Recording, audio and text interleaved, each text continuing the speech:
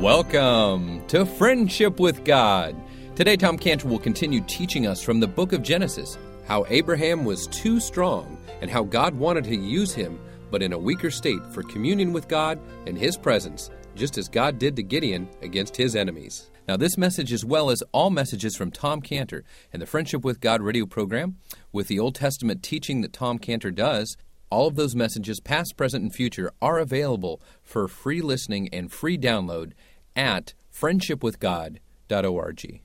friendshipwithgod.org. Go there, download, or listen to the messages for free from the past all the way to the present, and even our future messages that we'll post there.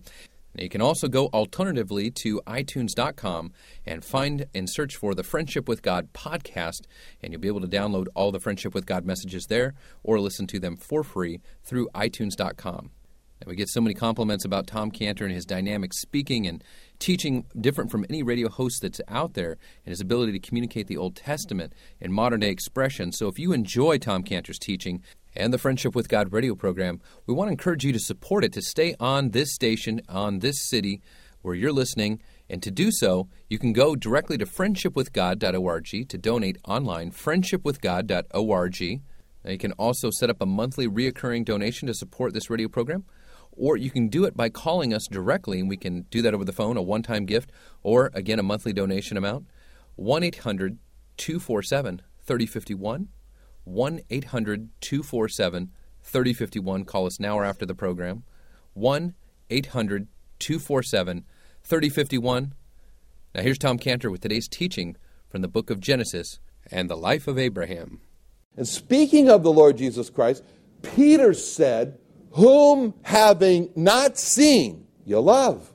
In whom, though now you see him not, yet believing, you rejoice with joy unspeakable and full of glory." And that's why the Lord Jesus Christ said to Thomas in John 20:29, Jesus saith unto him, "Thomas, because thou hast seen me, thou hast believed. Blessed are they that have not seen and yet have believed." So in other words, he says to Thomas, just only because you saw that you believed. But he says, you know, it's better. He says, you believe without seeing. And that's what we see here, this 13-year span in Abraham's faith. It's not based on the experience of having a fresh vision of the Lord. And neither should our faith be based on an experience, because faith is the substance of things not seen. So thing hoped for, the evidence of things not seen. Now, as a matter of fact, keep that 13-year span in mind, and we read now in Genesis 17:1, and Abraham was 90 years old and 9, and Abraham appeared to Abraham, said unto him, "I am the Almighty God, walk before me, be thou perfect." So it's been a long, at least 13 years, that Abraham hasn't seen God, and after those 13 years, we read that he's now 99 years old, and the Lord appears to him. Now, first, when God appears to him now, in this verse 1, God reveals to Abraham a new name for himself. He says, "I am the Almighty God." That's a new name. In Hebrew, El Shaddai. God tells Abraham that he is the all-powerful. It means Shaddai. All-powerful. He's the omnipotent God. And here we see that Abraham, he's 99 years old. Now, when most men reach 99, I can't even imagine it.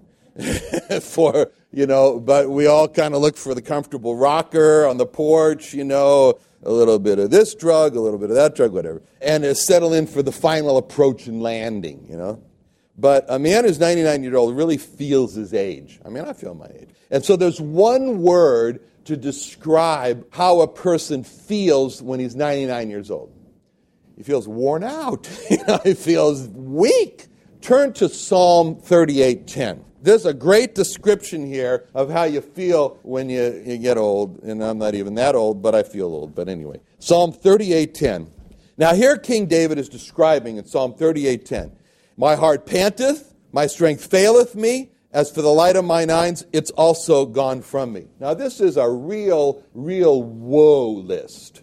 Okay? And we all have our woe lists. And when you get to be 99, you got a long woe list. This is like the patient, the Psalm 38:10. This is like the patient who sits down with the doctor, and the doctor sits in his chair, and he gets his pen in his hand, and he gets ready to write down everything that's wrong in the patient's chart. And so the doctor starts off, And he says to the patient, now, what seems to be the problem? Like he's really listening. No, but anyway. So in Psalm 38:10 is what the patient says. And notice the list that's in Psalm 38:10. We can picture the patient replying to the doctor. Well, to start off with, there's my heart. And the doctor says, your heart. The patient says, yes, my heart. The doctor says, what's wrong with your heart? And the patient says, my heart panteth. And so the doctor writes down arrhythmia. And then the doctor says, what else? And the patient says, my strength. And the doctor says, your strength. And the patient says, yes, my strength. The doctor says, what's wrong with your strength? And then the patient says, my strength faileth me. So the doctor writes down asthenia. That's what it is. And then the doctor says, anything else? And the patient says, like it says in Psalm 38:10, the patient says, mine eyes. You see that in Psalm 38:10? It doesn't say my eyes. It says mine eyes. You know why it says mine eyes? Because this is obviously an old Ashkenazic Jewish woman. And she says, mine eyes. She didn't know. She would never say my eyes. She'd say, mine eyes. Oi, mine eyes. Doctor, are you writing this down? Write this down.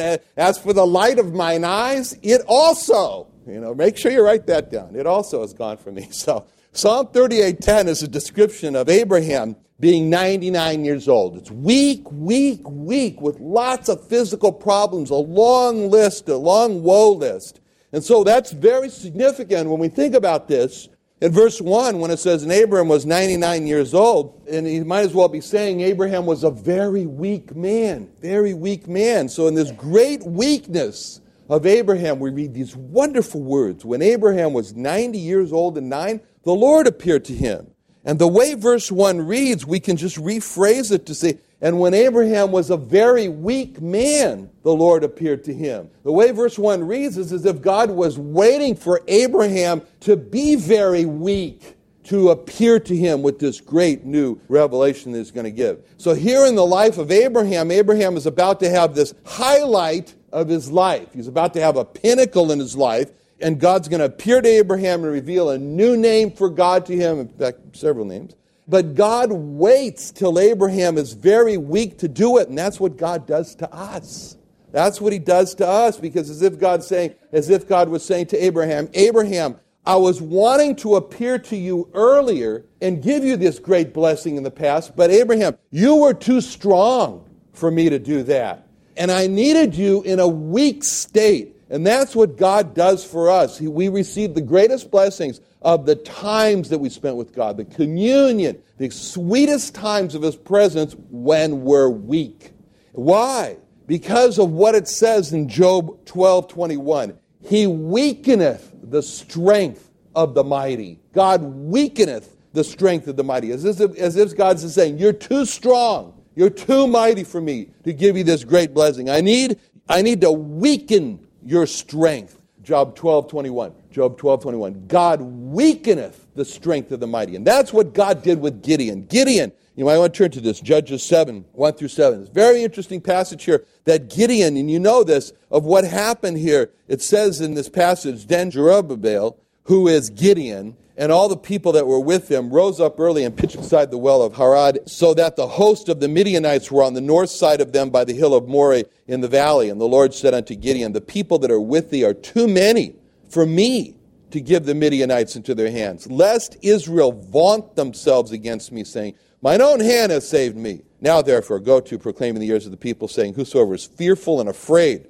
let him return and depart early from Mount Gilead. And there returned to the people 20 and 2,000, and there remained 10,000. So we can figure out what that means. And the Lord said unto Gideon, the people are yet too many. Bring them down to the water, and I'll try them for thee there. And it shall be that of whom I shall say unto thee, this shall go with thee, the same shall go with thee. And of whosoever I say unto thee, shall not go with thee, the same shall not go. So I brought down the people unto the water. The Lord said unto Gideon, everyone that lappeth the water with his tongue as a dog lappeth him. He set by himself, likewise everyone that boweth himself on his knees. And the number of them that lapped, putting their hand to their mouth, were 300. But all the rest of the people bowed down upon their knees to drink water. The Lord said unto Gideon, by the 300 that lapped will I save you. Deliver the Midianites into thine hand. All the other people go everywhere, man to his own place. So that's a huge group of the enemies of Israel. They're described in Judges 6:33. It says, then all the Midianites and the Amalekites and the children of East were gathered together and went over and pitched in the valley of Jezreel. And so there were so many of Israel's enemies that were gathered together, Midianites, Amalekites, children of the East, and they spread themselves out over this big valley of Jezreel, which spreads out from the north and to the east, starting from Mount Carmel. And that valley of Jezreel is the same as the valley of Armageddon. It's a huge valley.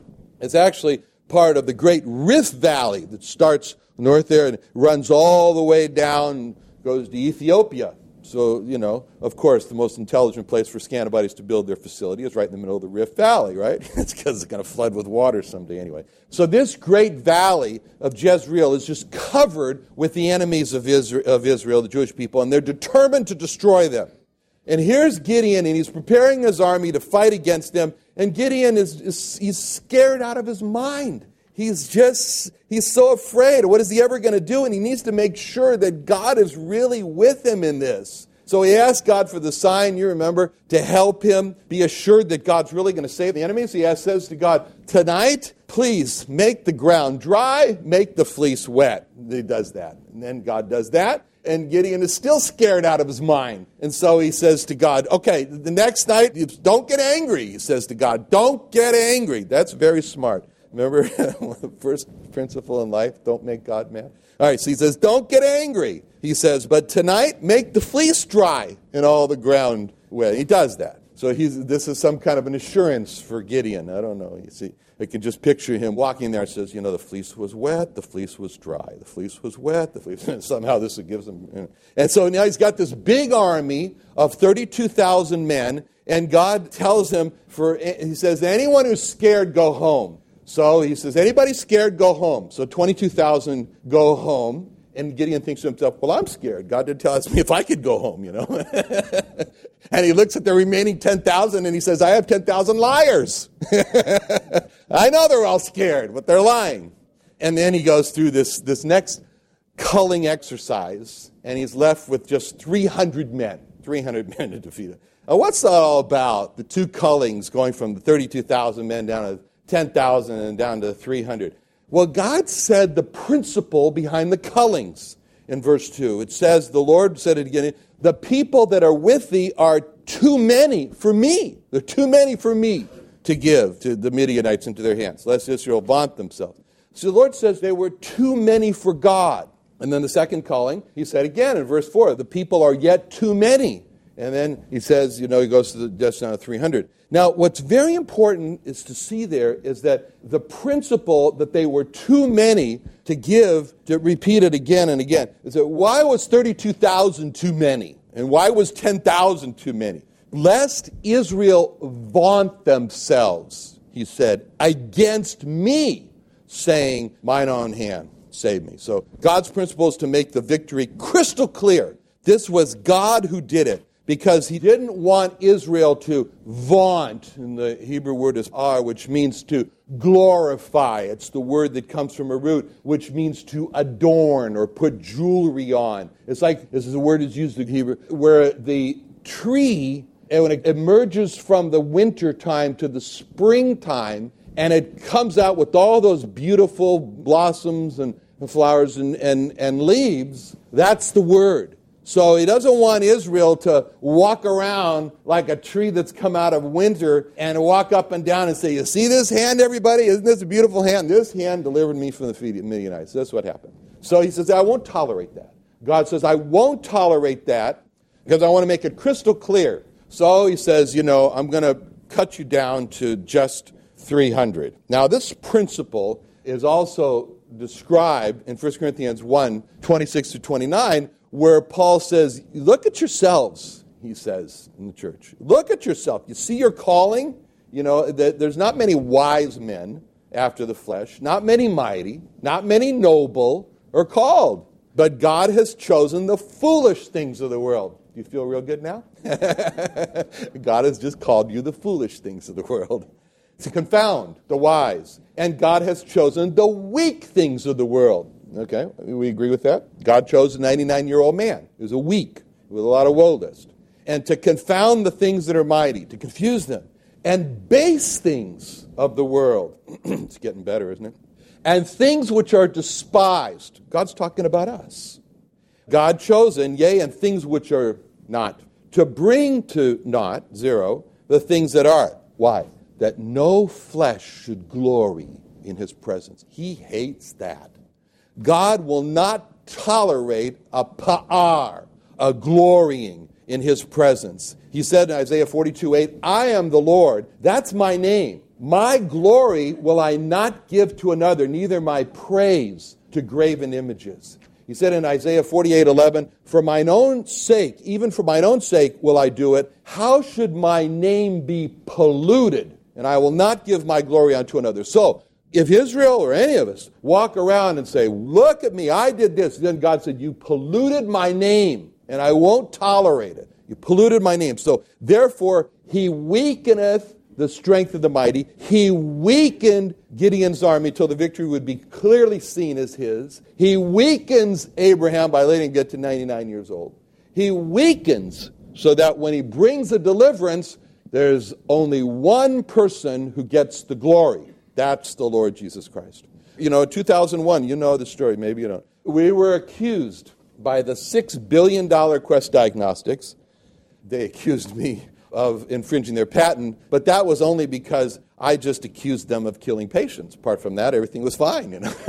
I accused them of knowingly deceiving the doctors and patients about their faulty PTH test that resulted in harm to patients.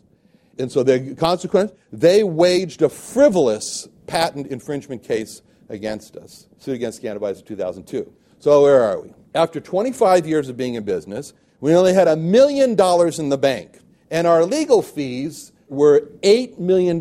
We had to write checks for $8 million. So how do you write checks for $8 million for your lawyers when you only have $1 million in the bank? See? That's called a weak position.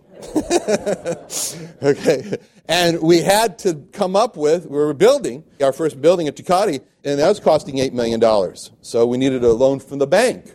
And before we got sued, everything was kosher. They were going to give us the loan. But after we got sued, then our bank says to us, you know, like the tuna, sorry, Charlie. He says, no loan for you. You know, we don't make loans for legal fees. So that's also called a weak position. You know, so after 5 years being in and out of court and legal and law offices and depositions in German, because the patent was in German, and in English, and nobody is minding the shop, you know, so to speak. Nobody's minding the shop. We're just tuned. But after 5 years, we finally won the patent case. Took an appeal, but we finally won.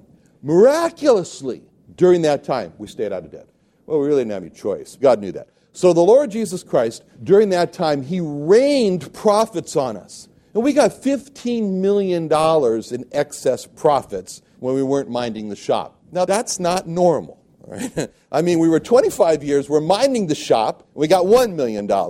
And 5 years of not minding the shop, and we got $15 million. Okay? You know what that means? We're not necessary. No, that's what that means is, that's clearly the hand of God. That's God, Pa'ar. That's God who gets the glory. That's God's ornamentation. That's God's beauty. See? Because he had to strip us down, where we're sitting in a conference room, and the lawyers say, well, it'll cost you $2 to $3 million to defend yourself. And we're already figuring, $2 to $3 million? We only have $1 million. And the builders saying, hey, and you owe us $8 million. Oh, and then the lawyers end up, like I said, it cost us $8 million. So that 2 to 3, that was code. Every time we were going through this case, our lawyers kept saying, how's business? How's business? And I thought, why are they so interested in our business? So they could charge us more. That's how they charged us for $8 million. But anyway, but God took care of us during all the time. He stripped us down. He weakened us to have nothing before he defeated Quest for us. God stripped Abraham down to be 99 years old. God stripped Gideon's army down to just 300. And this is the background to keep in mind when we come to Genesis 17:1. So it was then, that's why it says when. And when Abram was 90 years old and 9. That means then. So chapter 17 is really a chapter where God reveals this wonderful things. And all these things are going to happen in chapter 17 through new names. God is going to reveal a new name. He starts off in verse 1, and God reveals a new name for himself when he says, I am the Almighty God. Then in verse 5, God is going to reveal a new name for Abram. It's going to be Abraham, as you know. And then in verse 15, God is going to reveal a new name for Sarai.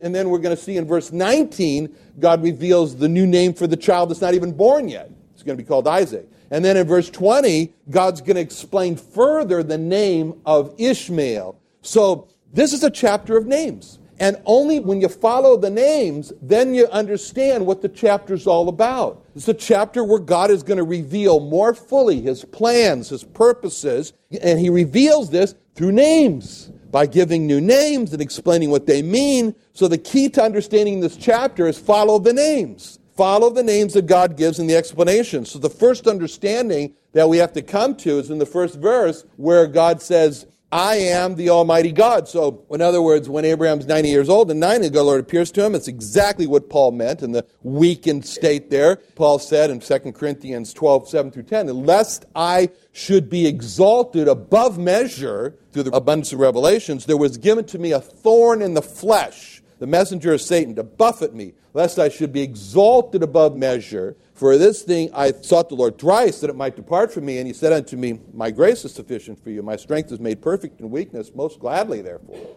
will I rather glory in my infirmities. The power of Christ may rest upon me. I take pleasure in infirmities, reproaches, necessities, persecutions, distresses for Christ's sake. For when I'm weak, then am I strong. These verses in 2 Corinthians 12, 7 through 10, they could be said about Abraham. Abraham can repeat these verses. He can say, lest I, Abraham, should be exalted above measure through all the miracles that God has already done for me. There was given to me a thorn in the flesh. It's called being 99 years old. That was my thorn in the flesh. And so Abraham can say, but it was all worth it because when I was weak, then I was strong. So a new name for it that God gives in this state of weakness that's never been before in the Bible is this, as we said, is this word El Shaddai, because God in his all-powerfulness is able to do everything that he's promised here in this chapter. And that's why the name is so important. He's going to do all this. He's going to accomplish all this because he's the omnipotent God. And so then God tells Abraham, now, I'm the Almighty God, and your job, Abraham, is to walk before me and be thou perfect. So God is telling Abraham, you need to take a particular position with me. God did not tell Abraham, walk beside me, where Abraham could look and say, oh, there's God. I'm walking right next to him. There he is. Whenever I need to see him, I just look to my side and I see him. There's God. But God did not tell Abraham to walk behind him, where Abraham could always say, well, there he is, right in front of me. I'm just following along. I can see him anytime I want. I just lift up my eyes. There's God. But God told Abraham to walk before him, walk in front of God, with God behind him. And when God told Abraham to walk so that God was behind him, God meant that Abraham, you don't turn around. You just know I'm there. You don't turn around and you don't look, because you know I'm there, and you go, 13 years, you're not going to see me, but just keep on walking in front of me. I'm behind you. Don't turn around. That's a picture of faith. To walk before God without seeing God, but knowing that God is behind and watching us, that's the picture of faith. That's how Joseph was able, by walking before God, to resist the seduction of Potiphar's wife. When it says in Genesis 39, 8 through 9, it talks about Joseph. He said, but he refused and said unto his master's wife, behold, my master wotteth not what is with me in the house, and he hath committed all that he hath into my hand. It says, into my hand. See, he wasn't Jewish Ashkenazi. He said, my hand. Anyway, there's none greater in this house than I, neither hath he kept back anything from me but thee, because thou art his wife. How then can I do this great wickedness and sin against God? See, to walk before God, it changes the life. That's what will keep us, Donna says, keep us to have short accounts with God. To walk before God is to realize that every wrong thought that we think that's seen by God instantly, he sees it because he's behind us. And that'll cause us to immediately confess, I'm sorry, Lord, I'm sorry, okay, I'm sorry. Keep a short account with God. So when God told Abraham to walk before him, Abraham adopted this concept, this mentality of himself. I'm walking before God. That's how Abraham thought of himself from this point forward for the rest of his life. I am walking in front of God. Thank you for joining Tom Cantor and the Friendship with God radio program today. Now, Tom Cantor has a great 2-disc DVD production of the Passover, its personal relevance, and we are offering that as our resource of the month for you, the listener, to help support this Bible teaching radio program and Jewish evangelism outreach ministry. For a donation of $20 or more, we'll send you this powerful DVD teaching from Tom Cantor on the Passover that's just a few weeks away. It's a great gift for any Christian or unbeliever at Easter and Passover time, and a great gift to give to a lost Jewish person or someone that you know that's searching for the evidence of who Jesus Christ is from the Scriptures. This is out of Isaiah 53 and Exodus 12. It can be yours today for a donation of $20 or more. Call us now, 1-800-247-3051, 1-800-247-3051. Again, that's 1-800-247-3051. You can also go directly to friendshipwithgod.org. You can order it online, and please join us tomorrow again at this same time.